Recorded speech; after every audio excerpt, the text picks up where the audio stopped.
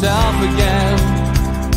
But it's the only way you're ever gonna learn. You look back and it's all in the past. I'm dwelling on the thoughts I cannot say to you. If I don't say the words, then maybe it's not true.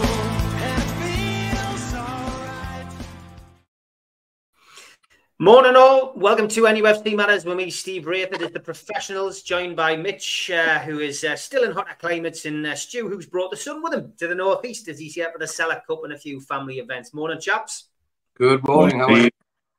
Good to see you, and as always, an hour to chat about Newcastle United, what's been making the headlines, what's in the news, and we'll start with football, lads, because as always, we've always got people who are in the chat who want to ask some questions, and Sutty was first in with his, based on the pre-season performances, what would your starting 11 be versus the Villa game? Now, we've only got this game today.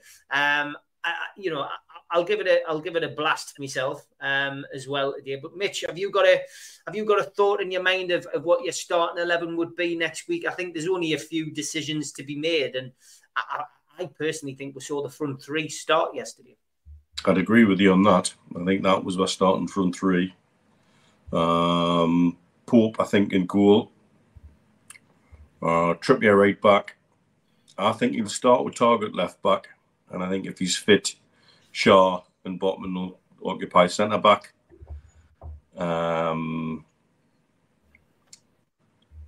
I think Bruno, Tonali, and Joelinton.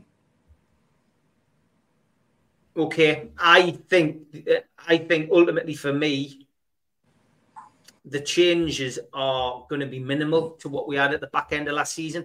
I know there's Target things in the paper today. I think it's a red herring. He's had a great pre-season, no doubt about it. But I think he'll go with the same back four. I think he'll go with Dan Burn at left back, and I think he'll go with, as you say, Shaw and Botman and Trippier, and I think Pope as well. The midfield, again, we've seen a lot of championing of Elliot Anderson, and rightly so, because he's had a great pre-season.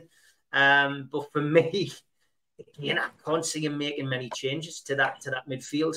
I think the midfield will be as it was last season. I think Bruno, I think Joelinton will both be in there. But I think the Tonali thing is the one thing that's got me in a bit of a dilemma with what Eddie Howe would normally do. And I think the fact that he's played a full pre-season, the fact that he was in the Champions League semi-finals, the fact that he was captain of his previous team, the only thing that's going to keep him out is either his fitness levels, which Eddie Howe said there's no problem with, or it's going to be language barrier, which obviously he's learning English. He's doing he's learning it now. So that's the big thing for me. Who does he go with in that position? So I'm going to hedge my bets. I am going to say that I do think it should be Elliot Anderson on pre-season alone. But I think it'll be Tonali. I think Tonali, Bruno, and Joelinton. And then after that, well, it's pick your options, isn't it? I think Gordon, I think 100% will start. I think he's earned the right. I think he's certainly had a great summer, and I think Miggy as well has earned the right, certainly in goal scoring form. And I can't see Wilson starting. I genuinely can't see Wilson starting at all. I think it'll be Isak.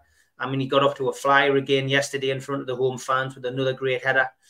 So all of these complications and all of these problems that people say Eddie's got, he will have them through the season. But I genuinely think, lads, I think it's going to be go with what you know to start with and bring the rest in. Harvey Barnes could start next weekend.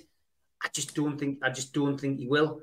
And Livramento, who was there yesterday, again, I can't see Livramento, featuring at all until later on, in the Premier League season. Get his feet under the table, get up to the fitness levels, fit in with the squad. And of course, Trippier will start anyway. So yeah, it's difficult, Stu. It's a good job we don't get paid for this because there's lots of women and Ireland from me and Mitch. But what's your take? You've had time to write it down. Put your team forward. What would you put? I couldn't spell anything at the moment, so I won't be writing anything down. I love it. I'm more with you, horses for courses. I think obviously Pope will be in goal. The back four will be, in my opinion, it'll be Trippier, Botman, Shaw if he's fit, and if not, I think Lascelles has already made replacement, even if it's just for 1 or 2 games. Even if Shaw's injured for longer, I can't see us buying a right back centre half or right side centre half that everyone's demanding. And even if we did this week, I don't think they would play him straight away anyway. So it'll be Shaw or Lascelles with Botman, and then Dan Burn at left back. The front three pick themselves, I think, is the same front three as what played yesterday, with Isak flanked by Miggy and Gordon, and the rest can get blended in. The midfield, this is where I differ from you. I think Bruno and Joe Linton, barring any injuries today, touch wood, it doesn't happen. But I think as long as he comes through well today, I think Sean Longstaff will be the third part of the midfield.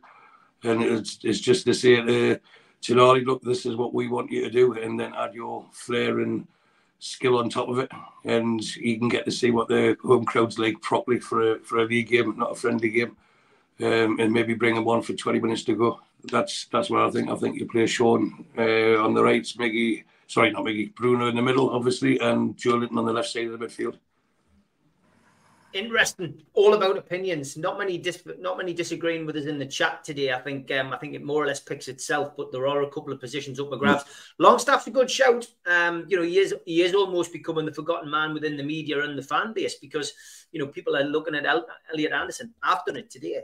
Not even considered Longstaff. But yeah, it's going to be an interesting team selection, and we'll get a little. I'm just interested looking at people talking 6s and 8s and things like that. Our system's more fluid than that. We don't have a rigid 6 or a rigid 8. We have a midfield that is fluid. You see that on the left-hand side, where your left midfielder and your left winger play a lot and change positions. If you want to compare how we play and how we don't play these rigid positions, look at the great AC Milan team of the 90s. They played 4 midfield, but it wasn't a flat 4, it was a rotating diamond. And any one of them could be at the point of the diamond as it rotated. So it didn't matter where they were, all of them could do that job if that happened to be the position they were in. And that seems to be how Eddie gets the best out of us and the work rate. It just tires me seeing 6s and 8s and what have you. I don't think you can package us up that neatly. Mm-hmm. Yeah, it's great. It's a great problem to have. There's no doubt. Fabulous problem to have. Of course it is. Can we have an update on George, please? People are asking in the chat. He's home. They let him head home late-ish on yesterday. He's home with a whole host of pills, potions, lotions and drops. He had to lie on his back and stare at the ceiling for 14 hours after he had the op, apparently, which must have been exciting. So what did he do? Gets his phone and starts messaging me. I'm like, one of you would probably drop your bloody phone in your face, put the phone down and listen to the doctor. But he's doing great. He's doing great and sounds in really good spirits as well. And thanks everybody for the good wishes. Great stuff. Get well soon, George. Looking forward to having you back on the show. John Askew, good morning. He says, good morning all. You would have thought Anderson's pre-season performances might give him a starting chance versus Villa, but will Eddie be reluctant to do it? Nice problem for the manager. Will Eddie think about using Wilson as the main striker with Isak in a free role just behind in a sort of number 10 role? It could be tremendous given Isak's general ability.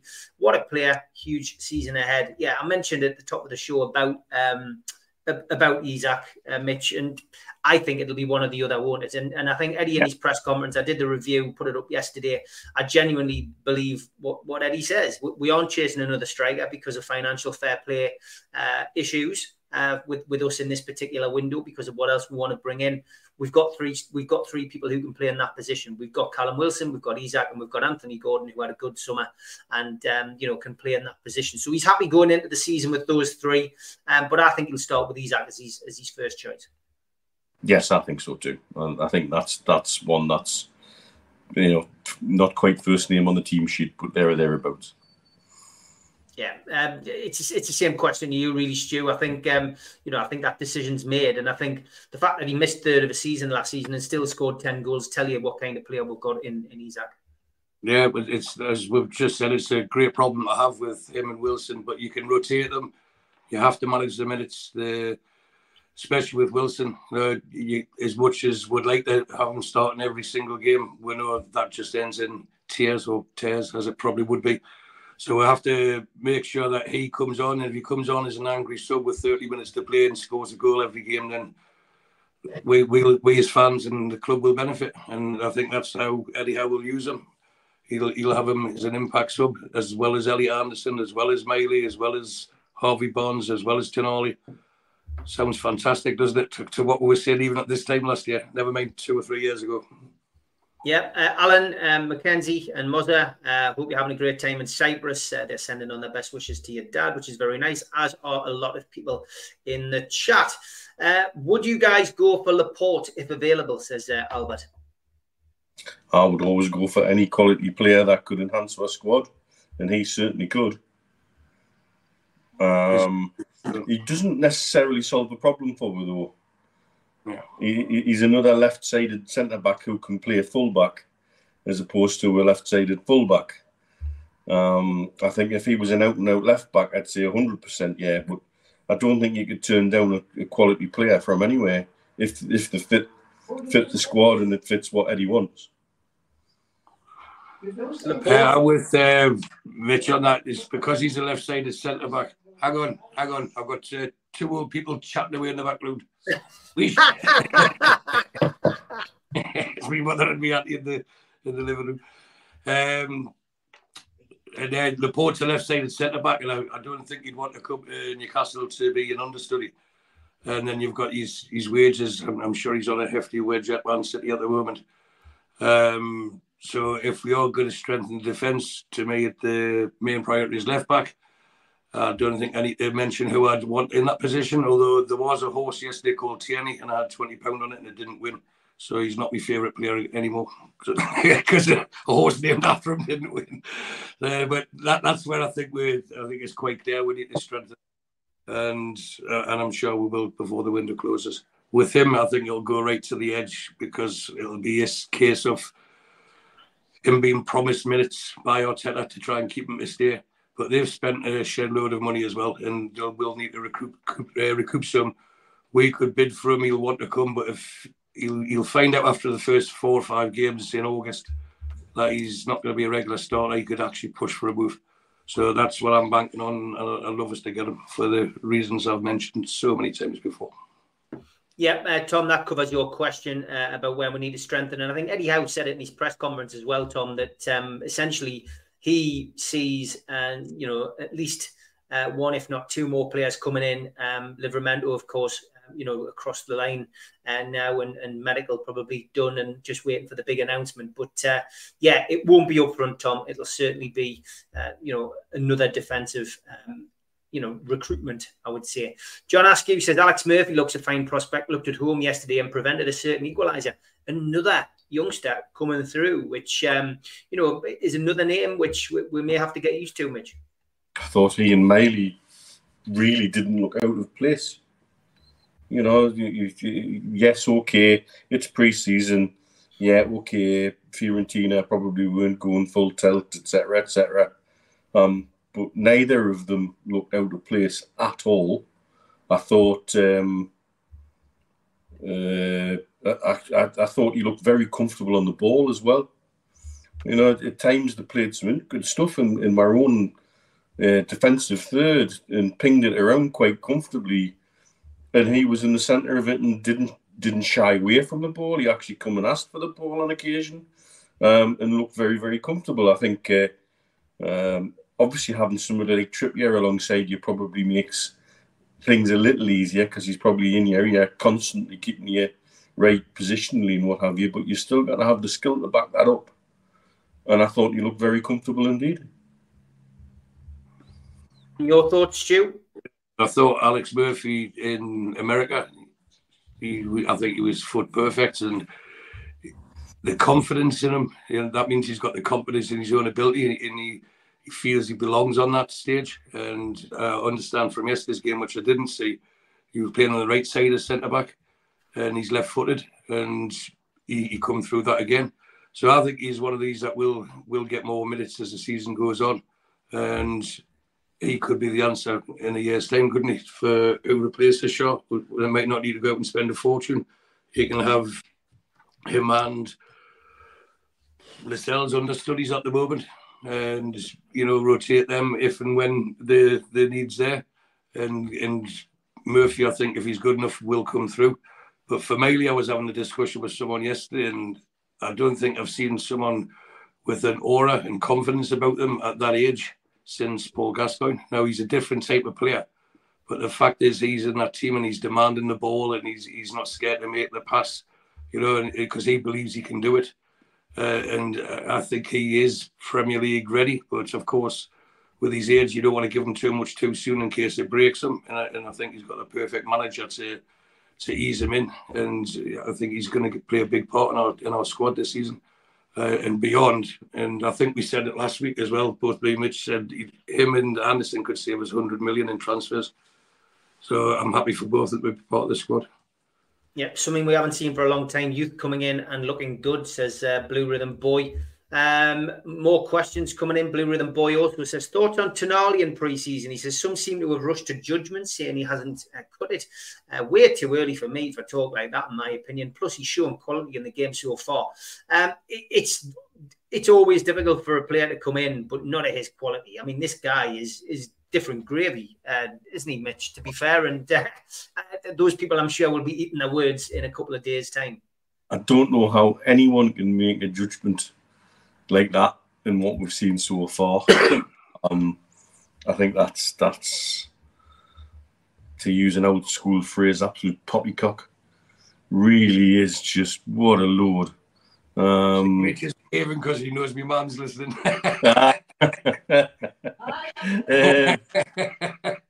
Might be, that may be part of my decisions at the moment. But yeah, I cannot believe somebody would write a £50 million player off after 2 or 3 pre-season games, and some of which he hasn't played the full 90 minutes thereof. No, we haven't even seen what is ultimately going to be our first 11 together yet. You've got no idea what's going on the training pitch and how they're performing together there. So yeah, just chill, everyone. Everybody's very impatient at the minute. We seem to want everything yesterday. Transfers and this and that, and it's both at the club and away from the club. Everything seems to be a rushed decision at the moment for reasons known only to the people who want it to be happening like yesterday. Even the transfer window, like I said earlier on, is it shut yet? Come and have a conversation with me about the transfer window and whether it's been successful once it's shut. And then we'll decide on the transfer window. I still think we could have surprises to happen towards the end of the window as opportunities become available. They've actually told we're going to be opportunistic in the transfer market. That means we're going to be active right up to the last bloody minute. So everybody just needs to chill a bit. Enjoy the ride, enjoy the journey. Everybody seems so keen to get to the destination. Just enjoy going along the way. Alan says, I thought I saw signs yesterday of Tonali setting in. Quality starting to the show. Thank you, Alan. Stu, I mean, Tonali is going to be rather special, I'm afraid. Anyone writing him off now needs probably bigger glasses than mine. He's a quality player. Look what he's achieved so far in the game already. And I think he's both bang on. He just needs to get Premier League speed up, and he'll get that. That's why I think he won't start next week and he'll be phased in. Just like exactly what they did with Bruno. And they say patience is a virtue. And with someone like that, we will get the benefit of him. And with the management team and the coaching staff in place, he's in the right place with the right people. And he's going to have a huge season for us. I think he makes a big, big difference to where we finished last season. If you add that quality, and again, I've bigged up Sean Longstaff before, saying I think he'll start. But if you add Tonali's quality to what Sean Longstaff did, then that to me is worth an extra 5 or 6 points at least over the course of a season, which then puts us third. So anyone who's writing them off is either, to me, that they're a Mackham or there's someone who's just trying for clickbait. Yeah, I would agree. My YouTube channel, I said I would go for Solanke from Bournemouth. Tim And yeah, I mean, again, I don't think they're going to go for players like that. It's defensive, players now are what they're going to bring in. I think there could be another fullback. Eddie wants, another one in, maybe another two. But we will have to wait and see. And as Mitch says, the transfer window is open until the 1st of September. Blue Rhythm Boy says, where does Livramento sign and leave Ashby? He's already in his 20s, so I can't see him getting in now. Things change quickly. Yeah, it's an interesting one, this, isn't it? I mean, clearly they've had a look at him, Mitch. They've seen him in action. They've seen him train. Got the goal at Rangers, of course, which he likes to get forward, likes to score goals. But clearly, maybe they're seeing something in him that they think maybe a season elsewhere, like Elliot Anderson did. It's never a detrimental thing to go on loan. If you can get games. He's on loan at Swansea, so he's going to obviously get games there and develop. There's only so much room, and Eddie said he wants a relatively tight squad, so there's only so much room to develop from within, and some need to be developed elsewhere. Find the right club for him, and that seems to me to have been my problem of late, is finding the right clubs for people. Yeah, you mean loan players like Darren Coyle going to Hearts, not getting any game time. Yeah, and I think that's the key. But Ashby, as we've talked about with Livramento, is he really seen as a right fullback, or does Eddie see him as pushing further up the pitch? And in Ashby and Livramento, that could be our right side in 2 or 3 years' time. That could be our right back and right winger. So you don't know what the plans are, and you don't know how these things work out. So I guess we'll go back to trusting the process and let it play out and see where we go. Chelsea have made a fortune buying young players, loaning them out and then selling them on, sometimes never having kicked the ball for Chelsea. So why, if it's sauce for the goose, it's sauce for the gander, why shouldn't we be able to do that as well, I was just going to say Ashby's an interesting one, isn't it, Stu? Go on. Yeah, just what Steve Middlesbrough said there on the bottom. Everyone we sign as a youth isn't going to be starting for the first team in the next 2 or 3 years. It's about bringing them on, develop them, and making money. And as Mitch has just said there, Chelsea have made an art of it over the last 10, 15 years. So Ashby, for one, if you see all his interviews, the one thing he's not lacking is confidence. And the fact he's went to Swansea, who do like to play football.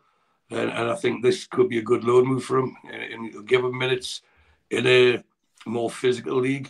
And hopefully his quality shines through and he has a big season, similar to what Elliot Anderson did at Bristol Rovers. It'll benefit us. And even if he doesn't make it and Livramento becomes the fallback to Trippier, then what do we spend on him? 3 million? You could easily get 10 million from anywhere. So don't want to write the lad off, but at the same time, we're not going to lose by buying young quality and developing them. And not everyone, as I said, that we buy will become in the first team, especially when you have like the likes of Miley and Anderson and stuff like that. It doesn't happen. There's no team that is successful that just relies solely on the youth players coming through. I know Man United did when Alan Hansen said that thing back in the day, but they already had established players in the team. And I don't think you're going to get a group of players like that come through ever again. It was a one-off similar to Leicester in the league. And those kids had already done year on loan at Preston, year on loan in Belgium. They'd already done that. That's right. And, they were kids, but they weren't raw kids. They weren't people just plucked straight out the reserves and into the first team. This is how you develop them. Yeah, and if they're good enough, they will make. And if they're not good enough, they've increased the value, which, again, benefits us, doesn't it? Yeah. Top Bobby, thanks very much, mate. Yeah, the 83, 84, those were the days went live yesterday with myself and George. Everyone's got a game that they make their appearance at St James's Park for the first time. Yours was Derby, and fantastic. Yeah, it was great recollection of that Keegan promotion season. Ifty on Twitter as well. Just wanted to know, do you think we're looking at any right centre backs coming in after Livramento, especially with Fabian Schär ruled out yesterday? He could play today, of course, Ifty. Will he be ready for the season opener next week? It's a defensive incoming, I think, Mitch. We haven't got a crystal ball. We don't have a hotline to the club. We can only predict what we think will happen. But judging by Eddie's press conference, there's not a forward player coming in. We're fine in midfield. If he gets another player in, it's going to be a defensive one.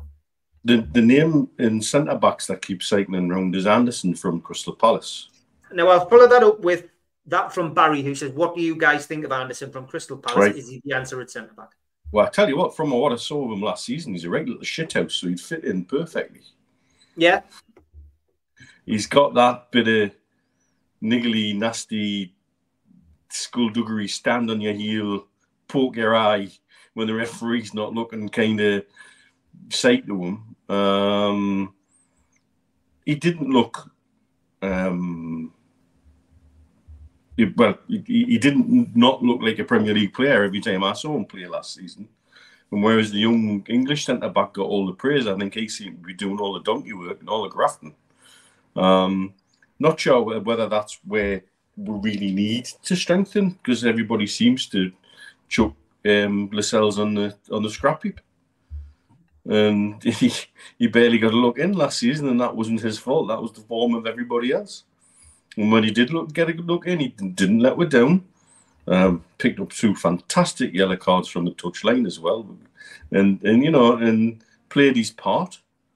And so, I think it would be. I would find it unusual for it to bring a right-sided centre back in when we've got Lascelles there ready just to drop in. The one thing that we're maybe, and the problem with bringing a left full back in, we've actually got 3 people who can play there in Target, Burn and Dummett in the squad. So again, we're then overloading that position. Mm-hmm. I'd be curious to know exactly what Eddie wants in terms of additions there. Maybe it is another right-sided centre-back because all our other centre-back options seem to be left-sided. The key is seasons don't often pan out the way you expect them to, and an injury changes the course of people's seasons. You know what I mean? It changes the course of a team season, also changes the course of a person's season. And Dan Burn, who we know that Eddie sees as a left back, is also very comfortable playing on the left side of that centre half position. So you just don't know what's going to happen throughout the season. And Paul Dummett, as you say, can play across the back line. The key word's versatility, which Eddie Howe's used. You have to be able to play in it's great that he's signing players who can play in numerous positions. Livramento is just as happy going forward as he is defending. Another good signing. Trippier can play on the left. Okay, it's not his strongest position, but he can play it there equally, pretty much as well as he can on the right. He's done it for England. So it's going to be interesting, isn't it? Who else to bring in, but if Shaw is out today, someone's saying that he could miss today, he's not quite ready in the chat, then that's, it will be a concern, Stu, going into the season, that is a slight weakness in the squad if one or the other gets injured, him or Botman. Yeah, if he's not quite ready today, it doesn't mean he won't be ready next week. No, of course not. And that's happened before, because it's been tested and proven, isn't it, that Eddie Howe likes these settled back 4. Yeah. But although I agree with Mitch that we might be overloaded with left backs, the common theme that we've seen is when we're buying players, they're an upgrade on what we've got. And if you're wanting someone to complement what Trippier does on the right, on the left, we don't have it. And Burn's not capable of doing it. Target's not capable of doing it. And to me, if you had, and again, we mentioned Tierney, but him with Bonds down the left long term throughout the season, and switching Gordon to the right at long term, and that's what you've got. You've got pace, and because of the position we're in now, teams will be setting up against us differently, and we will carry that respect from what we achieved last season. So we will be on the front foot more. So we do need more attack-minded fullbacks than your standard like Dummett, who will sit at left back and not move. Dan Burn can get forward, but he's not the best crosser of the ball. Target sometimes gets caught out of possession. I mean, they're all great 7 out of 10 players, but what we need to go at the next level is an 8 out of 10 player. Now, whether that be Tierney or someone else, I think the scouting network shows that they will use the, pardon the pun, but they will target any player that they think will fit, not just with the team, but with the squad. And that's why I'm reluctant to think that they'll bring in a right centre-back. That Anderson, I don't think he has the pace for what we need. We've got plotters there anyway. If we're bringing the right side of centre-back in, it would have to be someone with that burst of pace to help out. but also with Lascelles being the club captain, and they've got this leadership group. He's a big part of what goes on, not just on the pitch or in the change room, but on the training ground as well. And if someone come in to be Shaw's replacement ahead of him, in other terms, it demotes him, doesn't it? Which then, in turn, it has to demotivate him, which could have a knock-on effect as well. So there'll be a lot of decisions, a lot of thoughts going into any decision on if they're going to get a right-sided centre-back. But for me, I don't think they need it. He hasn't got a long-term injury, has he? You know, he's got a niggle that they want to nurse back in gently. So when he does come back in, he'll be playing as consistently well. And I still think his contribution last season was hugely underrated. Some of the long passes he did to cut out the midfield. One of the best examples was the pass he did for Joe Linton against Tottenham. It was right on his foot. I know Tottenham there, Joe Linton did fantastic control for the finish. But these are the sort of passes, and it's not the first time he did it. You know, it's obviously something they work on in training where they say, right, when you're in this position, that person makes the run. You know, it goes back to the old tiki-taka that Wenger was trying to do with Arsenal. As soon as you've got the ball, you've got to have at least 2 or 3 options. And then it's not just what's around you within 10 yards. The option could be 40, 50 yards away if someone's making the right move. And Shaw's capable of doing that. And I think they maximised his passing range and everything else. And yes, it's a running joke, and within 20 minutes he's on the ground, either with a head injury or holding his leg or something like that. But that could also be tactical as well, you know, to give people a breather, because they all seem to take turns with, well, be Nick Pope will have a little lie down, or, you know, it seems to be the more senior members of the squad who think, right, we as a team need a timeout. And I just think Shaw's the master of it. And once he's fit, he'll be our right centre-back for the rest of the season.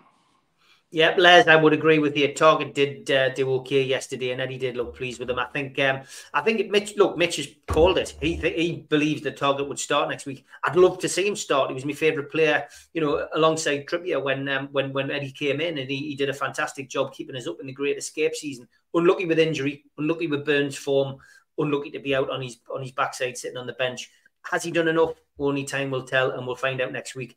And the irony yesterday of tickets going digital, but payments being cash only.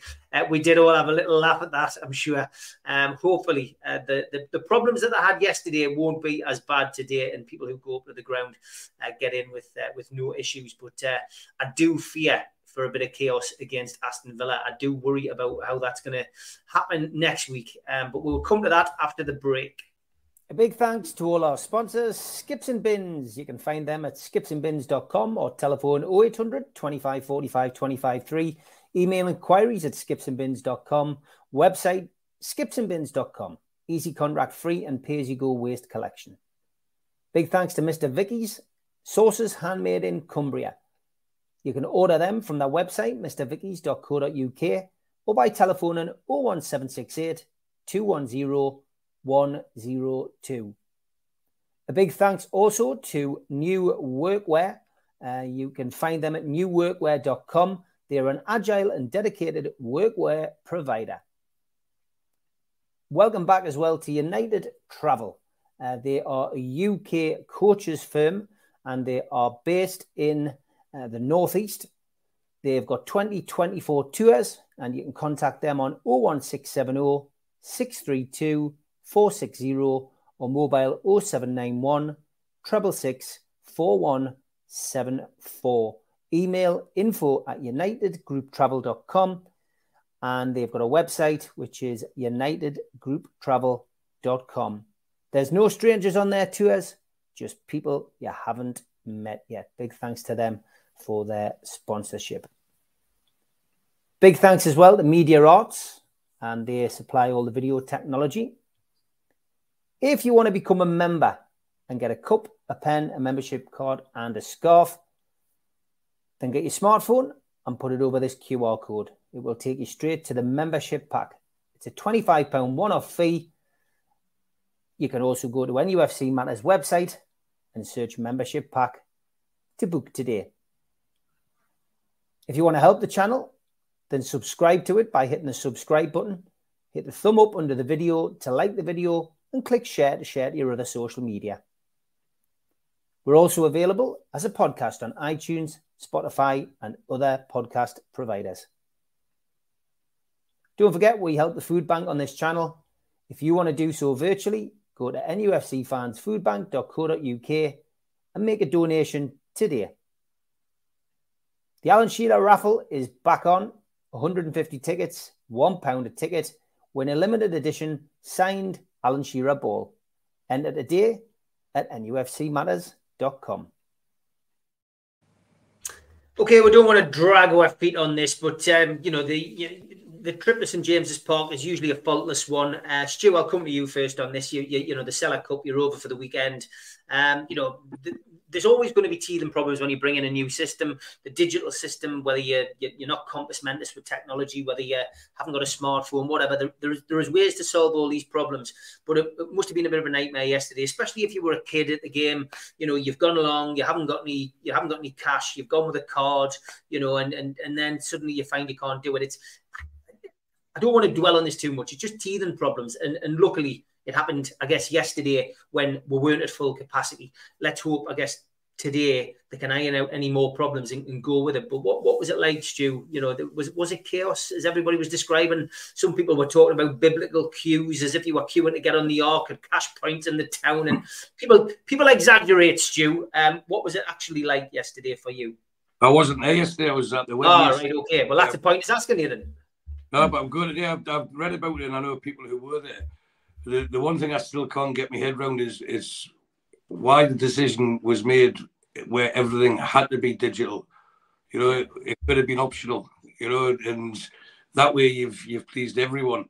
So you don't know if it's inept decision making or if it's genius decision making, where they make a rick and then quickly backtrack to go with the public flow, and then think, oh yes, say we're a club that's listening, just to get what they wanted in the first place. You know, they went too over the thing, but it's actually comical in a sad way that you have to have digital to get in, and then once you're in, like last season, you couldn't pay cash, but now you can only pay cash. And like, who thinks this up? And if this was in the Mike Ashley era, there would be protests and everything. But it seems to be that the owners are getting a pass with everything because they are doing a lot of things right. And I'm sure it's Mitch that said it doesn't mean you can't be critical when they do things wrong. They need to know where they can improve. Any business needs to know where it can improve. And the best way of doing that is getting feedback from your customer or consumer. And ultimately, although we're supporters from a business perspective, we are consumers of their product. And if you're taking the emotion out of it and just hard hitting as it is. So on that basis, if people are told that you've got to take, what happens if today you can only take a card, you take cash and they fixed it and it's back to just cards only. You know, there should all be the time of where we are now, as in the 21st century, we should have options for both. It shouldn't be one or the other, and that should be with the tickets and once you're inside the ground. They want people, they would have lost a fortune yesterday because they had to hurry up and give people passes to get back in and stuff, didn't they? So that in itself shows it wasn't thought out well. And it wasn't a case of too many people were in America on a jolly when they should have been here doing that. The people who should have been in America should have been the players, the coach and staff, and quite possibly people like Darren Neals, who's got his toe in the water over there and knows where to do. But the backroom staff and the especially the technical side, when they knew they were going to make such sweeping changes towards how the ticketing process was working, they should have been, they should have been in Newcastle and making sure doing trial and errors. And this Cellar Cup shouldn't be a trial and error because you get people going there for the very first time, taking the kids for the very first time. And first impressions, you only get one opportunity to make a good first impression. And if you're standing as a young 8-year-old lad or 6-year-old boy or 7-year-old girl or whatever, and you know you're probably going because the parents trying to show you the right way. You know, this is the club you should be supporting. And if for 5 minutes, 10 minutes, 50 minutes they stuck outside the ground listening to the parents swearing because they can't get them in, and then once they get in, they're saying they're hungry and I can't get anything to eat because I didn't bring cash because last season it was card only. It does have a negative effect on how the child would perceive it. But there was some cracking videos on Twitter watching the young'uns' faces when they're getting inside there for the first time. Yeah, I saw them. Some great ones. There's positives for everything and negatives for everything, but it needs to there have to be more options. I still don't get this one that way or no way. My main bugbear is the tickets.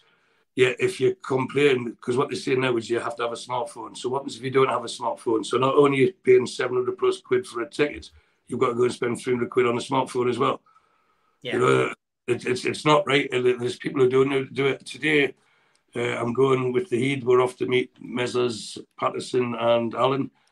And I've only just got the email to download. I didn't even have a Google wallet, or I don't even know what it is. You know, so I had to download this app to get me ticket. Now, because my phone's from Bahrain and I won't have Wi-Fi, will it work when I get to the ground? I just presume I just have to press and open it and it'll work. But if it doesn't, do I have to join this massive biblical queue that you were talking about and say, excuse me, I paid for a ticket, why can't I get in?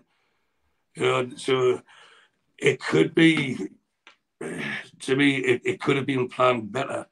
And it could be avoided. That's the most important thing. It could and should have been avoided. Couple of comments.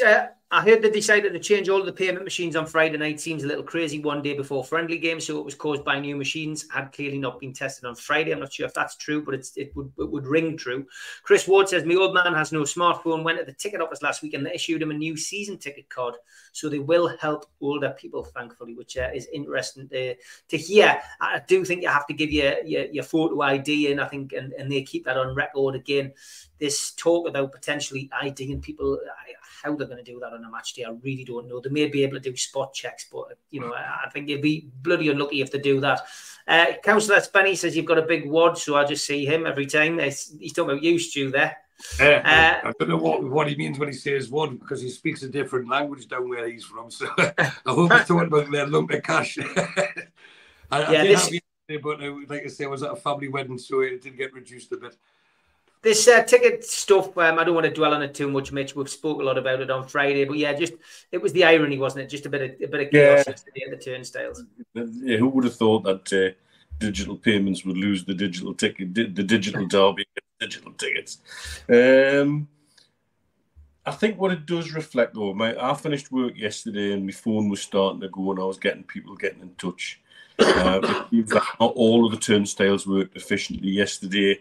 It seems like a couple of the family turnstiles were being awkward with kids getting in with parents. That's not a situation you really want. Again, guess it's better to get it out of the way here during a friendly than it is to do it against Villa. But then the whole thing for the whole digital payment thing, something you think that should be nailed on and absolutely, you know, without a doubt. In fact, I gather a lot of places in the ground during the normal season, you can't use cash. It's digital payment only, where there's an even bigger irony. I gather it's been put on the shoulders of one individual. Well, that individual either needs an assistant or needs to be somebody else's assistant, one or the other. Need help in some way, shape or form. But I think what it does reflect, and Stu's touched it on it, absolutely everybody in that cat seemed to be on a jolly the US pre-season. Mm-hmm. Anybody who could go there did go and left an absolute ghost ship behind. In the run-up to the pre-season, whilst we're undergoing a digital transformation, and sometimes key people were not there or not interested. I've had a couple of people come to me where they've sent queries in, and the answer they got was basically, I'll deal with this when I'm back from the US because I'm too busy planning that. Well, that's not on. And again, we bang on about world-class customer service. We should have world-class customer service. And it's and it is, you do get little quirks. You know, I'm not a Luddite. I'm quite happy to go across the digital ticket, and I just don't understand why it had to be like doing it light speed. I was the one, remember talking about travelling halfway around the world with tickets on my phone, and then to get into Wembley, you got given a ticket which you could sail a 22-foot yacht with, you know, and it was like, It did seem a little bit odd, and so that is the way to go. But everything seems to be contrived and forced, and I think there's a lot of people feeling rubbed up the wrong way by it, quite rightly. And I like how the club have responded in some ways, and in other ways, not so. But hopefully today will be better than yesterday, and then ultimately Aston Villa will be even better again for everybody. Yeah, I think I can see why they've done it because of the owners. You know, they like to be market leaders and world leaders. Absolutely. And they like to be first. You know, to say we are the first Premier League club to be all digital. That's a big statement from the PIF to be able to have said that we're the first, and they like to be first. Even Kevin said about the team, he wants to be number one. So you can see why they're doing it. But it was, to me, it was rushed, and as we've touched on, everyone was in America, so there was no communication. And in any change in any industry, communication is the key for it to be successful. And it's all right saying, well, we understand how it works, so we're going to implement it. The people using it need to understand how it works. And although change is guaranteed in life, and there's always be people that are reluctant to change, you know, it needs to be phased in. Just like we're talking about the players, you know, buy a new player, they get phased in. So something like this could have been, right, we're going to introduce it now. You've got the option to do it, but as of next season, everyone will have it. And then, you know, it gives the people who are hesitant to go digital to get terms with it, and they'll be sitting in the ground with people next to them saying, well, how do you do it? You know, as a community, as Newcastle supporters, we help each other, you know, and that's where you'll get people sitting there saying, oh yeah, I'm still using my season ticket. And someone said, no, you just do this on your phone and it's easy. And, you know, we can self-learn each other. But when no one likes getting told what to do, and I think that's the top and bottom of it, and it's been enforced on people with no opportunity to kick back or to answer, and that's been, to me, an own goal from the club, because they have been very good at listening on most subjects, but ticketing's always going to be the biggest issue that we've got now because of the way that we're moving forward. But at least give people a choice, and then say it's going to happen, but it's going to happen then, not it's happening now. If you want your season ticket, you've got to do this. You have to do this. You have to do that, and you can't do this. You know, it gets away from what they're trying to achieve as being an open, welcoming club, and I think that's what's caused the most anger amongst the fan base. If anger is the right word for it. How long we got, Stu? Because I know you're going out sharpish. I mean, do you want to extend it? Are you going? We're doing an hour. What we're doing? I didn't ask you at the start of the show. I don't know. I could do another half hour if you want.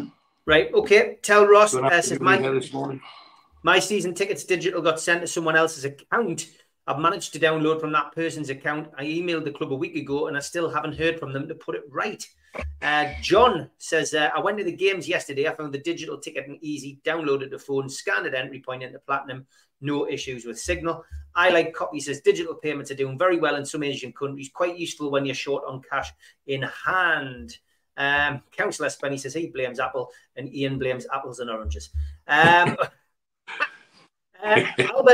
Albert flowing with questions this morning. He says, with the demand for tickets, were you surprised for the friendly games this weekend weren't sellouts, Mitch? I've got to be honest, the way that they were priced, current climate financially for everybody, big Premier League season coming up, Champions League games to take into consideration, I certainly wasn't.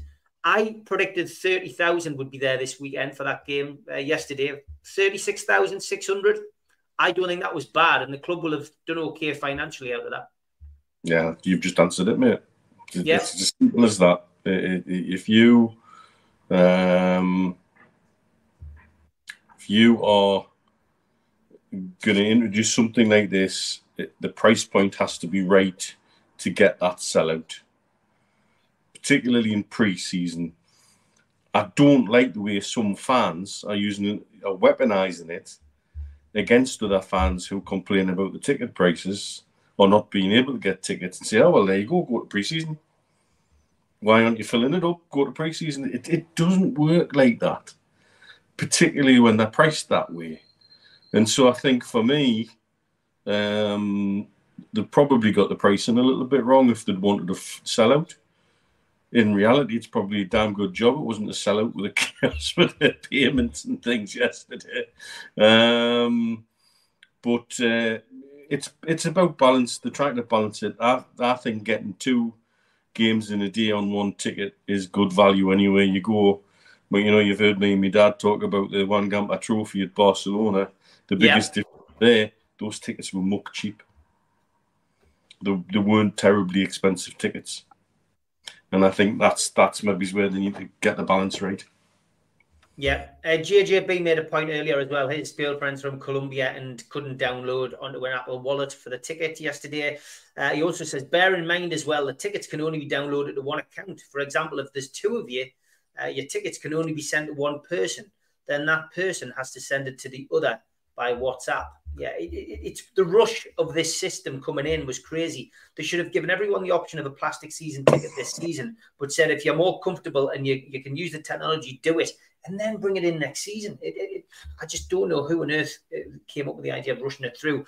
But yes, Stu, the friendly games, I still think 36,600 for a friendly is phenomenal. I think the point that people were trying to make was, if there's such a clamour for tickets, if we need, some people saying 100,000 seater stadium, new stadium, it's quite clear we don't, because ultimately for me, I just think, rein your horses in a little bit.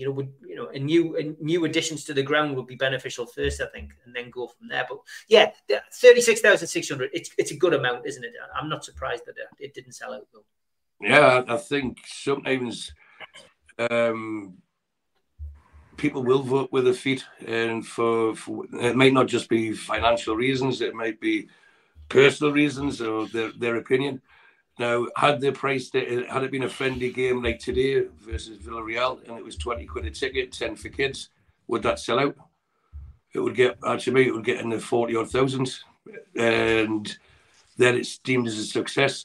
But because they've done the cup where you get the 2 games, again, you could think outside the box or think it'd just be practical. The Newcastle game's on second. It's 20 quid a game, 20 quid a ticket to get to that. But as an advantage, if you want to watch the first game, you just pay an extra tenner or an extra £5. And you get that because people are going to watch Newcastle. They don't want to go and watch Nice versus whoever. It's Newcastle that we're supporting. It's Newcastle that we're going to see. So they've packaged it in a way where the only way you're going to get value is to sit inside the ground for longer to get value for your ticket. Because if not, it becomes 30 quid for a friendly. So you can see why people don't see that as good value. Where 20 quid for a friendly is acceptable, I would imagine, in today's climate. So that's where I think they've made an error. But thankfully, it wasn't 20 quid all in, because you might have had more people in the ground yesterday starving, and then more people having to go out on passes to get back in, and the queues would have been bigger and everything else. But I think sometimes in this new age of, I mentioned the phrase "thinking outside the box," and that I think that's what certain people at the club are trying to do, just to impress the paymasters. Look, I'll think of this radical new idea. Well, why don't you try what's been tested and proven? And right, we know that works. Sometimes the simple answers are always the easiest answers are the simple ones. The solutions are there.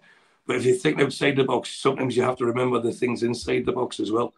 And this is where it all gets, to me, it's all entangled in the same web, where you have the tickets, the digitals, the kiosks, and everything else that comes with it, the memberships. It's because people are trying too hard to make a good impression, rather than actually just doing the job properly and then adding things to it.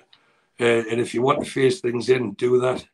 Don't give people, at least give people a choice, not this all or nothing, because that, yourselves, especially you, Mitch, when you were doing when you started the trust and we were up and down the coast just about every other night, speaking to fan bases, the phrase that's always attached to that is herding cats.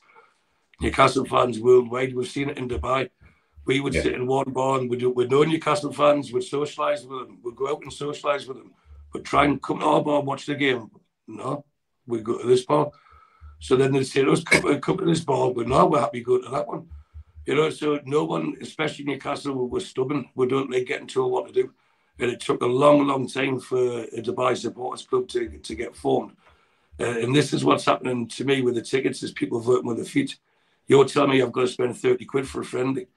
You know, there's an old joke in the family where my granddad went to watch a Hearts Hibs game and he only put half the money down because he said he didn't want to watch Hibs. He just wanted to watch Hearts at the turnstile. And that, but taking that into today's context, that's what people want to do here. They want to watch Newcastle, so they'll pay 20 quid to watch Newcastle in the friendly. But in reality, they're getting charged 30 quid to watch Newcastle today because I won't be going in the ground until the Newcastle game starts. And I've got no inclination to watch the other two teams and then sit there for an hour doing what? You know, and then waiting for Newcastle to come on. So that's, to me, yes, it's a Cellar Cup. And the last time Newcastle won a trophy was when me and Mitch were in Riyadh and we were stood next to at the time when the presentation was getting done with Darren Neals. And that's why I put this top on today, Mitch, because I had it on that day as well. So it's a lucky trophy winning top. So next time we're at Wembley, I'll have to wear this instead of the stripes. So there's so much positives going on about the club, but when we have something that needs discussing, when we have something that needs commenting on, it doesn't mean that we're being negative. It's just putting out a different option there or letting people sound out, because if we just sit there and nod like lemons all the time, yeah, you're doing everything wonderful, these people will never ever think that what they're doing is wrong, and that can cause bigger disasters further down the line. If it needs to be challenged, people should be challenging it. And 36,000 for a friendly, fantastic. But I guarantee you would have been near a full house if it was 20 quid a ticket just for a Newcastle game. Yeah, I agree. There was some message sent to us on our WhatsApp group by Steve Hasty. It was interesting that I've given you guys time to have a little look at it. It's a bit difficult to take it all in. PIF establishes SRJ Sports Investment Company to elevate sports sector in Saudi Arabia and MENA. And just the bullet points at the start, it says, SRJ Sports Investments will focus on assets with high growth potential in Saudi Arabia and the MENA region. The new company will bolster opportunities in the Saudi sports sector through investments in rights holders, fan engagement, and IP acquisition and creation. Now, to some of us who aren't as as clued up on the Saudis and the way they do business, it's a good opportunity to get you two guys in and just to give us a kind of an indication as to what all this actually means. Is it something that could benefit the football club? Is it something that might be scrutinised by the Premier League and the cartel? What's your thoughts on that, Mitch? Hosting and developing. The one that gets me is the rights holders and hosting tournaments, and that's things like bringing perhaps around the Premier League games to the region, or bringing the FA Cup final to the region. That would be the one thing. I know. I'm just thinking, what would they like to do? They've already done it with the Copa del Rey. They've had the Copa del Rey in the region. It was Sella who had that. The Italian Cup was there. And the Italian Cup was there. They're obviously looking bigger than that. But they're also looking at, interestingly, fan engagement, getting fans to come to Saudi. Well, there's got to be something here for them to come to. And also, it's not limiting it to Saudi. It's talking about the MENA region. It's talking about the wider Middle East and North Africa. That's for anybody who doesn't know where MENA is, Middle East and North Africa. It's basically bringing it all to the Arab world. Now, this could also be your first step in investing in big in sports, for example. And starting to, have an influence on the broadcast rights in the region. There's a lot of things that this company could look at and do with regards of all this. It's a very open-ended acquisition, but also they're not just talking about acquisition, they're talking about developing their own too. So, it's something that Newcastle United could be part of along the road. Wouldn't surprise us. It's all part of that bigger picture about sport being part of Vision 2030 going forward. I think it's a case of watch this space. Very interesting. What did you make of it, Stu? I know I haven't had much time to read it, but I've had a quick flick through, and the Chronicle have jumped on it now quite quickly as well. But what's your thoughts? I think it's more simple than that. We've seen like the WWE go there. We've seen the boxing go there. There's been the odd football game, as Mitch has just mentioned there. What this SRJ thing is, it's to me, it's a forming of a body to say that's the umbrella it's going to be under. So every new sporting event will be under the SRJ banner. It'll be given it its own name, so people it becomes familiar, and it'll be growth. Yes, they'll be wanting to expand it, but I think this is where the money that's been going into buying the players is to make Saudi. Unless you're living in the region or you're very familiar with it, I don't think you'll grasp how important this 2030 is to Saudi Arabia. And they really want the World Cup there, and that's why they'll be looking to twin it with other countries. When you say the MENA region, that brings Egypt into it. So, you could be looking at joint bids like that, or even having Abu Dhabi. They could even bring Qatar into it because they do have the stadia there. So it's something that they want Saudi Arabia to be branded in a way, and I'm trying not to use the term sports washing, because what they are trying to do is make the nation fitter for a start. And if more people are interested in sports, they're more likely to become active participants in sport, because diabetes is a big thing in Saudi Arabia. I know it's quite a different subject to talk about, but by having all these elite athletes there, it creates heroes. And if you went back to Saudi 20 years ago, none of this would have been possible. None of it would have been imaginable even, never mind possible. So when you've got people like Ronaldo playing there, you see the kids at school, like, I want to be like Ronaldo. I want to be like this player. I want to be like that player. And then when they create these events to bring the world's best into their country, again, it's a knock-on effect. But the long-term plan is to make it sustainable. But you understand the ethos of having to spend money to make money. And if it's all under the SRJ umbrella, then at least it becomes familiar to those. So it's another SRJ event. And Salah will fall in that category. Salah is part of that group. For absolutely certain, because they are owned by PF anyway. And as you see, the sun's shining through, and now I've got my head cut in about 6 parts on it. I'm trying to think. There's something you look like. I'm trying to think what it is. Is it? God, I don't know. There's a program. It'll come back. It will do. Yeah. That was my quick. When I looked through what Steve sent on the group, it was like, okay, yeah. They're just trying to get it all under the same umbrella. Rather than it's that sporting company doing that events company doing that. It'll all be then under SRJ, which means, again, my understanding of that means they've got other things in their pipeline where it's going to be pushed quite extensively in the next few years. And it'll become a brand that everyone is familiar with worldwide. And if you're getting worldwide recognition for doing quality sports events, that's not a bad thing, is it? No, definitely not. Barry Hogan says, disappointed that Hall looks to be going to Crystal Palace on loan from Chelsea. Get the impression Chelsea didn't want to deal with us. Do you think that's the case, Mitch? Do you think Chelsea and Newcastle have got a bit of beef? Because it wasn't so long ago that Todd Bowley was standing there with Amanda Meerdad schmoozing them at the Stamford Bridge ground. I would say that's probably wide of the mark. I think so. If you have a young man, he's got an opportunity to go on loan somewhere, and he can stay in London. He doesn't have, and there's no upheaval, there's no change to personal life.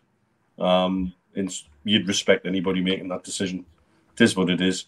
But we're ever really in for him as well? That's the next question. I think if we go in for players will automatically be interested to come and play. I think there's enough hype generated around there's enough hype generated around Eddie Howe that any player worth his salt would want to think about coming. And so you always have to take a pinch of salt with some of these reports. Were we ever really in for him or not? It's funny, I was just about to say, stick some nails on your head, you look like Hellraiser. So I was the last break. That's what it was. Yeah. That's what it was, Hellraiser. I was trying to think of what he looked like, and that's what it was. Yeah, well, good shout. Good shout. I'm glad I'm meeting John Allen in a couple of hours because he hasn't got time to do a T-shirt and present it to us with my face on Hellraiser. So that would probably be back again. I was said that. Geordie Tumalife says, Tyler Adams, 20 million release clause. For me, as a squad player at that price, you can't go wrong, and he'll make us bigger in the USA. Thoughts on that one, lads? Not for me. I think anyone who comes in now has to be good enough to play straight away. And Tyler Adams, just as Geordie Tumalife said there, he'd be a squad player. And we've got squad players in those roles who already understand everything. It would be a waste of 20 million. That's just my opinion. Want to hazard a guess as to what the list is up to that Barry Hogan's been compiling with all the potential links on? 230. Oh, what? 230, said Mitch. What did you say? 240. 240. It's actually, hold on. I actually got it spot on, apparently, this week on one of the shows. I said it was around about, but it was 215. That's where we're at the moment. So still a couple of weeks to go. We've signed how many? 3.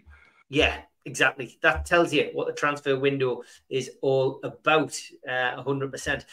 Ian says, in years to come, when we're all paying 5 million for a season ticket, but we're winning literally everything, will we really be bothered? 5 million? Not 260, Tom, but close but no cigar. Simon says that I've always clicked the like button every show. It feels rude not to. After you lads put the effort in to do the shows, never once clicked it. Thank you, Simon. That's much appreciated. Okay, Barry says, Stu, what can you tell us about young Scottish starlet Ryan One? Is he one for the future? Never heard of him. Ryan One. Mm-hmm. It's not a trick question. Sounds like a Star Wars character, doesn't it? He does, yeah. He does. I really don't know who Ryan One is. Sorry. It's like that. Getting people with the Dutch defender Vas Defrens. Oh, we've had plenty of them. We've had plenty of those attempts on this show. Would you take RB Salzburg defender Umar Solé, Mitch? Don't know enough about him to say yes or no. It's a name I'm aware of, but I genuinely don't know enough about him. He can't be a mug. He's at Salzburg. He can't. They do churn out some decent players. But yeah, can't say I know enough about him, even give a valid opinion, and I won't waffle one either. Know anything about him, Stu? No, same answer as Mitch. Yeah, same here as well. As people know, my my knowledge on European footballers is not great. He plays for Hamilton. He's a young star. That is Ryan One, by the way, from Barry. Do you think the formation changes going forward? We don't want to become too predictable, says Neil. Mitch? Tweaks rather than big changes. That's what I would say. I think Eddie seems pretty set on his idea of how he likes with the play. I think it just needs tweaks depending on which personnel he's dropping into those into that starting 11. Versatility is what we've talked about, Stu. Does he change his formation a great deal, though? No, I don't think so, because you've got the players that can interchange anyway. We've seen that with someone that's never been mentioned today, Joe Willock. I think people have forgot about him already, but he'll be back in the next, 6 weeks or so. He'll be back. We've seen how well him and Joe Linton interchange down the left. And you're going to get it where if the front three start, as I suspect it will, once we're settled and once everyone's Eddie Howe fits, and I think his preferred lineup would be, you're not going to buy Bonds not to play him. You know what I mean? So I think he's going to be playing on the left with Isaac in the middle and Gordon on the right. But then you have people like Miggy who will offer something different to Gordon, because if Gordon's going down the right-hand side and hitting the byline all the time, Miggy comes on and then wants to cut in onto his left. It gives the fullback something more difficult to think about. The same with Barnes if he's replaced by Willock or Joe Linton or whoever goes on to replace him, Murphy. You know, there's so many different options there. And they're all forward-thinking, but football players as well, who have the work ethic that's Eddie Howe demands, not requests, he demands it. So if someone runs themselves silly for 60 minutes, he knows the next person coming on for the next 30-plus minutes will run themselves silly as well. It's like having 15, 16 players every game. So you don't have the 11 starters anymore. You'll have a core of 16 to 18 players who will get regular game time.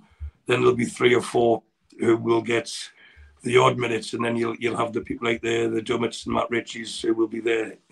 It's like in a glass break in case of emergency. And I think that's what you need for the squad. You can't have 25 players all capable of being in the first 11, because that's when you get an unsettled squad at this stage of our progress. So I think they've got the balance right. And will we be predictable? I don't think so.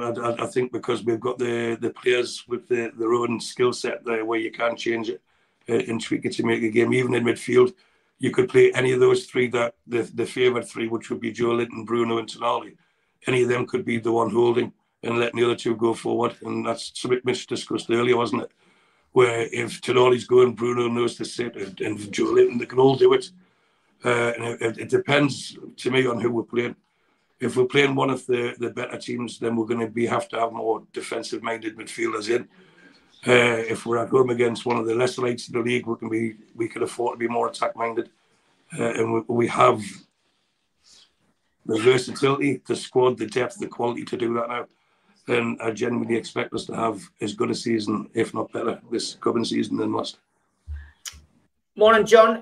He said views on whether Elliot Anderson will be in the starting 11. We covered that earlier, John. He must have tuned in slightly late, so we'll give that one a miss. I think we all felt he deserved his opportunity, but we did feel that it would probably be a combination of Joe Linton, Bruno and Tonali. I think seems to be the favoured midfield. I think we all feel he will get a start. Mark Todd says, is Man City's ground so empty because they have turned the ground into expensive corporate seats to boost their financial fair play? We see gaps at Manchester City a lot, don't we, Mitch? Is that a fear at St James's Park? I mean, 36,500 for friendlies is a great amount, but it does mean there's thousands of empty seats. But for a Premier League game, it's a rare feat. And I mean, it's only when you do those with the days with your dad, and when we listen to that we realise that although short-term memory might think that we've always had huge attendances, there was a period in the late 70s and early 80s where Newcastle was struggling to get crowds in. Across the board, of course, Sunderland was suffering as well. But, I was in the ground when we had, 8,500, 9,000 in for Gillingham. There we go. So, yeah. I've been there, yeah.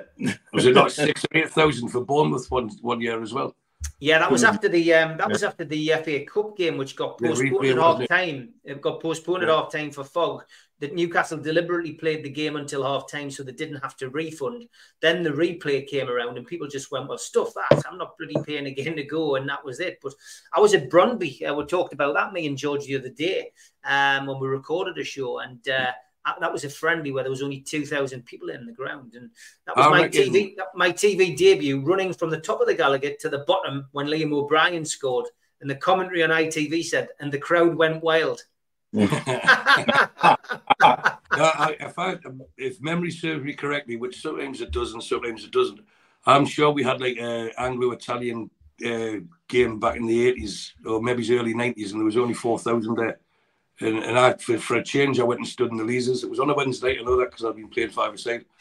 And I can't remember the team. It wasn't one of the big Italian teams, but I'm sure the crowd was given just over 4,000 in St James's. So I mean, I don't see with that. It's different times, isn't it? It is different times, and you've seen the change when they got successful. Maybe it's a couple of years after that, when the Keegan era, for his management era, took over. They couldn't build the ground quick enough. The team progressed a lot quicker than the stadium, and I think that's what's happening now. But ultimately, do we need 100,000? No, not a chance. To me, 60 to 70,000 maximum would be enough, where you're going to fill it every week, and you don't have the embarrassment of big patches like Man City have at times. I think Man City's problem isn't corporate seats per se, is they overprice the normal seats as well. And that's the feedback I've had from Man City fans, is that because they're doing so well, there's so many games to go to and pick from that the money only goes so far, and so they pick and choose some of the games to get to. We would need to be careful of that. You need to be careful not to be left with a white elephant. You go and build a brand new 90,000 seater stadium, And if you're only filling it 3 times a season, it's not what you want. You know, and that's what's hurt a lot of Italian teams who built big stadia for the Italian 90 World Cup, and then now they're all moving to slightly smaller ones down the line when they're moving on. So I think we want to be careful to future-proof it like that. It's finding the right balance. Is 80 too much? Is 70 too much? Is 70 about the right amount? That kind of thing needs thought through. I think they need to do it. It's slightly bigger than Arsenal's and Tottenham's, just for status, to say that we're bigger than theirs. Which will then in turn make it bigger than Chelsea's and Liverpool's. But what would be a nice figure, and I'm sure you'll smile when I say this, is 69,000. Because that'll go back to the first cup win. You know, sponsored by Vic. You know what I mean? 1969, it would be nice, wouldn't it? Just as the last time we won a European trophy, we've got a 69,000 crowd attendance. So that to me, and I've just said all that, forgetting that my mother and auntie are sitting just yards away. So I'm going to be in trouble when I get off here. But they're too busy looking through the photos from the wedding yesterday, so I think I may have got away with that one. But the 69,000 crowd capacity, it's just a thought that come here. But I think they would have to make it bigger than what Arsenal and Tottenham's are.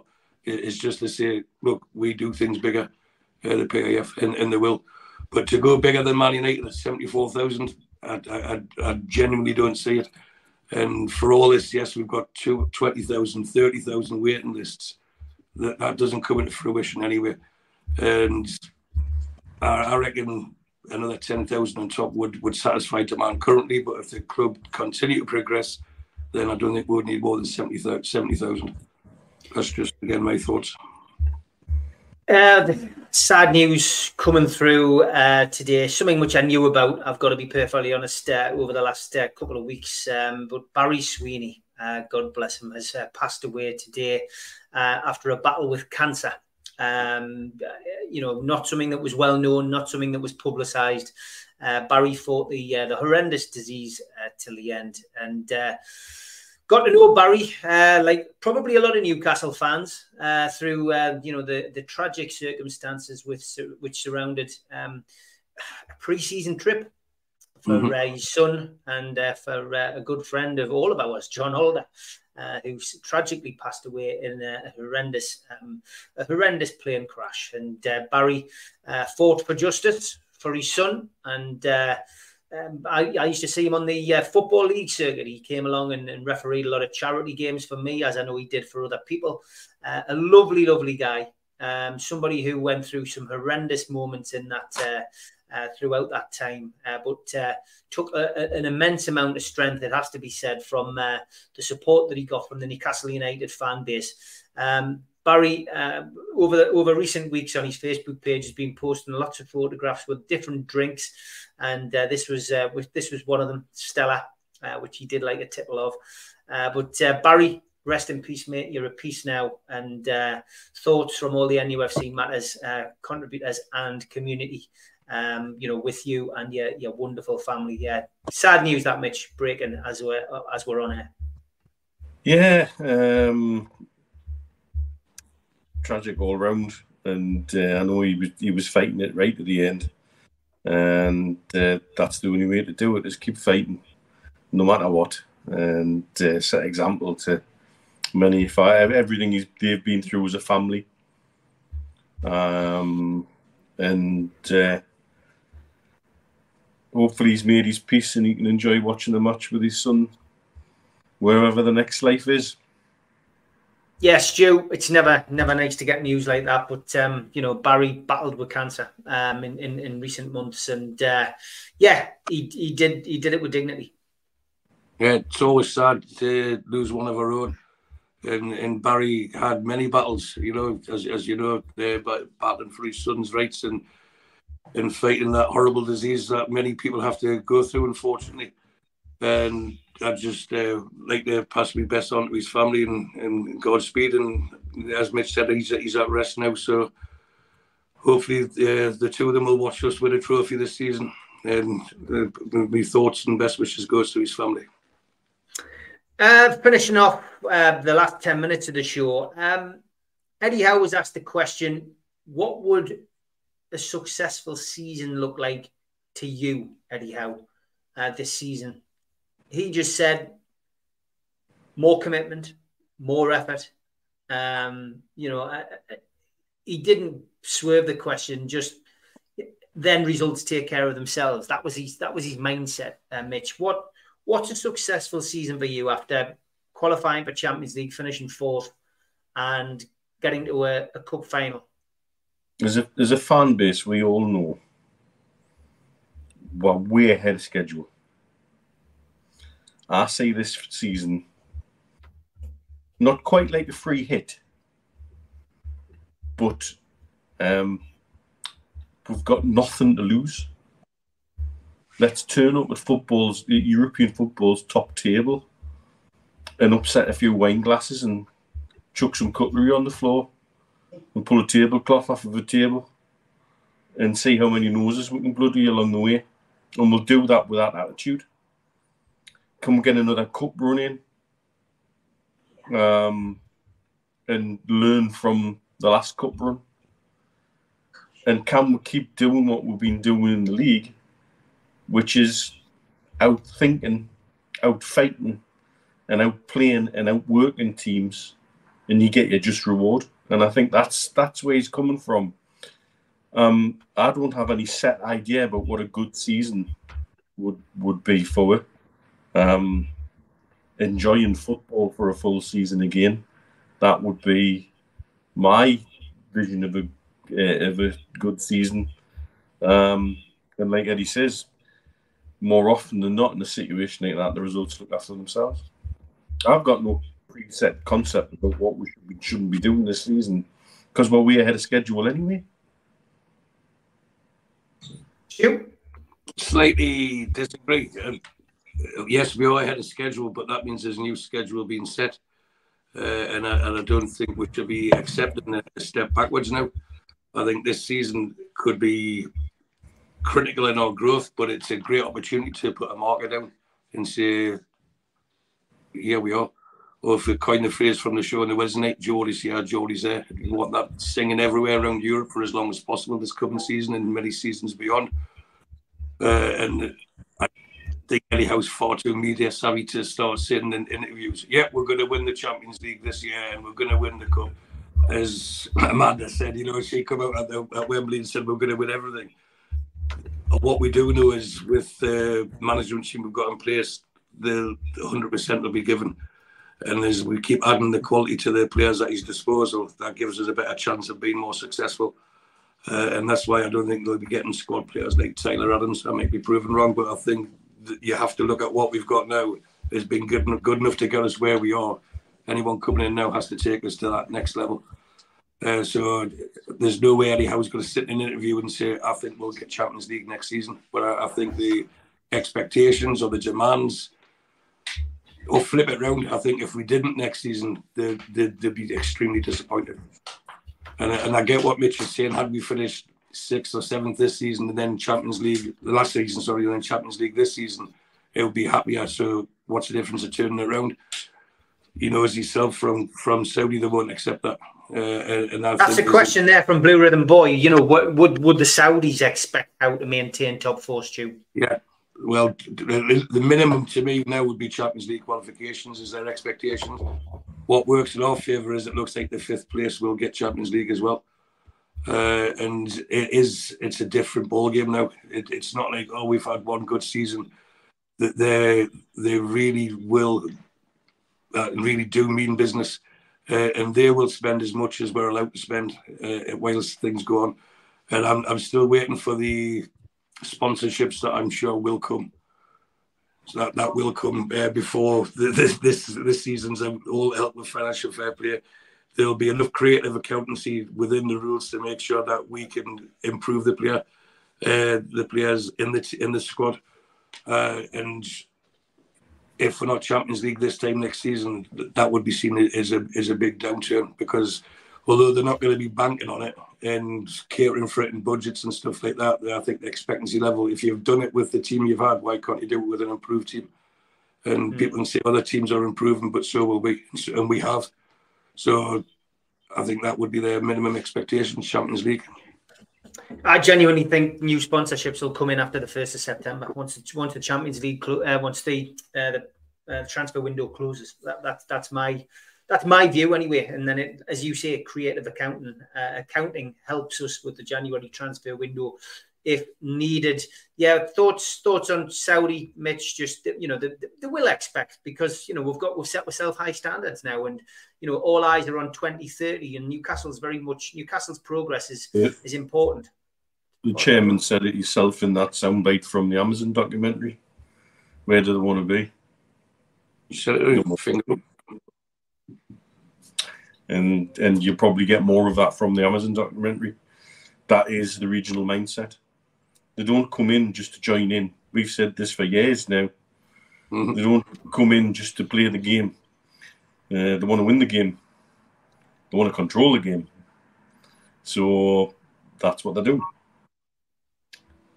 And it's just good question. Last question of the day from Blue Rhythm Boy. Is there a danger it becomes an impossible job for Howe if that's the case? Mitch? No, I don't think so. I think he relishes the challenge. Anyhow, and he's up to the task. For him, he doesn't like to have barriers or saying this is his far expectation. He wants to burst through. I think he's in sync with the owners, and with his ambitions are unlimited, like theirs are, and he wants to achieve it. And I think they've bought into his work ethos, and I'm sure he's bought himself a lot of good grace with the way he's performed or overperformed this season. But now you've overperformed, that becomes your norm. And is he grounded enough? Is he capable enough? Is he tactically savvy enough? Is he astute enough to go further? I believe so, and he'd be given the opportunity to do so. I don't think if he finished sixth or below, well, it depends how far below. If he finished sixth, for example, I don't think his job would be in any danger at all. If we finished in the bottom half, then of course, but he would expect that himself. But his motivation factor is not out of fear of his job. It's about what he can achieve. He looks at it the other way. His glass is half full, and he always wants to see it that way. He doesn't think, if I lose these games, I'm going to lose my job. I'm going to win these games because then I can win a trophy. And that's the mindset that you need. And he's got it. And there isn't many managers out there that could take over that squad of players and do better than what he's done. And in fact, I don't think there is a manager out there that could improve that squad of players. Him and his team are getting every ounce of positivity and skill out of the squad that they've got. And we should be grateful that we've got Eddie Howe. He's such a huge signing for us. And I think he'll be given the support. And that's why I think both me and Mitch were very calm early on the window when everyone was throwing their granny out of the windows and toys out of the prams and everything else. Oh, no, we're not going to buy anything. And of course they'll buy. Yes, he was frustrated because he wants them in early. The earlier they are, the more he works with them. But he'll get more players. He said it himself. He's halfway through the window. We've signed 2 players. Does that not indicate 2 more to come in? So you've got Livramento coming. There's going to be at least 1 more. But if they're not, that's because they haven't been able to get who they want. They won't just spend money for the sake of it. They'll keep the powder dry for January. And if it means that we'll go big in January, you never know. If there's injuries up front, you could even try and re-sign Ivan Toney in January, couldn't you? He'll be coming back.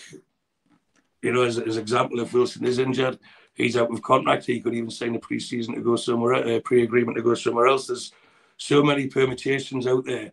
But I think most bases will be covered. And Eddie Howe seems to be determined to get what he wants, and in most cases he will. So I've got no qualms with where we're sitting and where we're going to go. Danny Craig says Alex Ferguson rated Howe highly even after he was sacked by Bournemouth. And somebody just said there, here we go, Ian McKenna. He says, I think Eddie's built for it. I genuinely think we've landed the new Ferguson. High praise indeed, Mitch. I think Eddie's bar is higher than anybody else's. Yeah. Don't think we realise how high Eddie's bar is.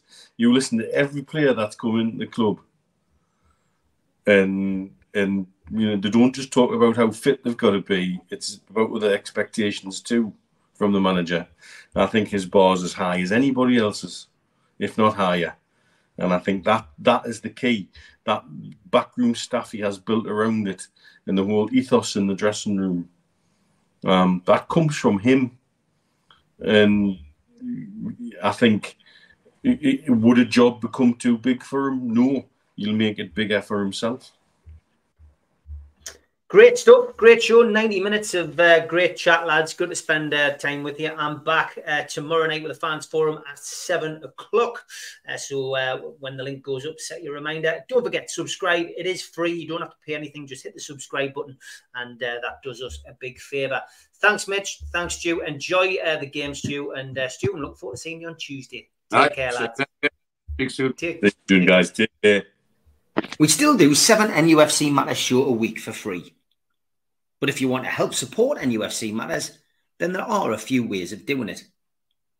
Hit the like button on each live broadcast and video. This helps the channel grow. Hit the subscribe button and select the all notifications bell so you don't miss a single show.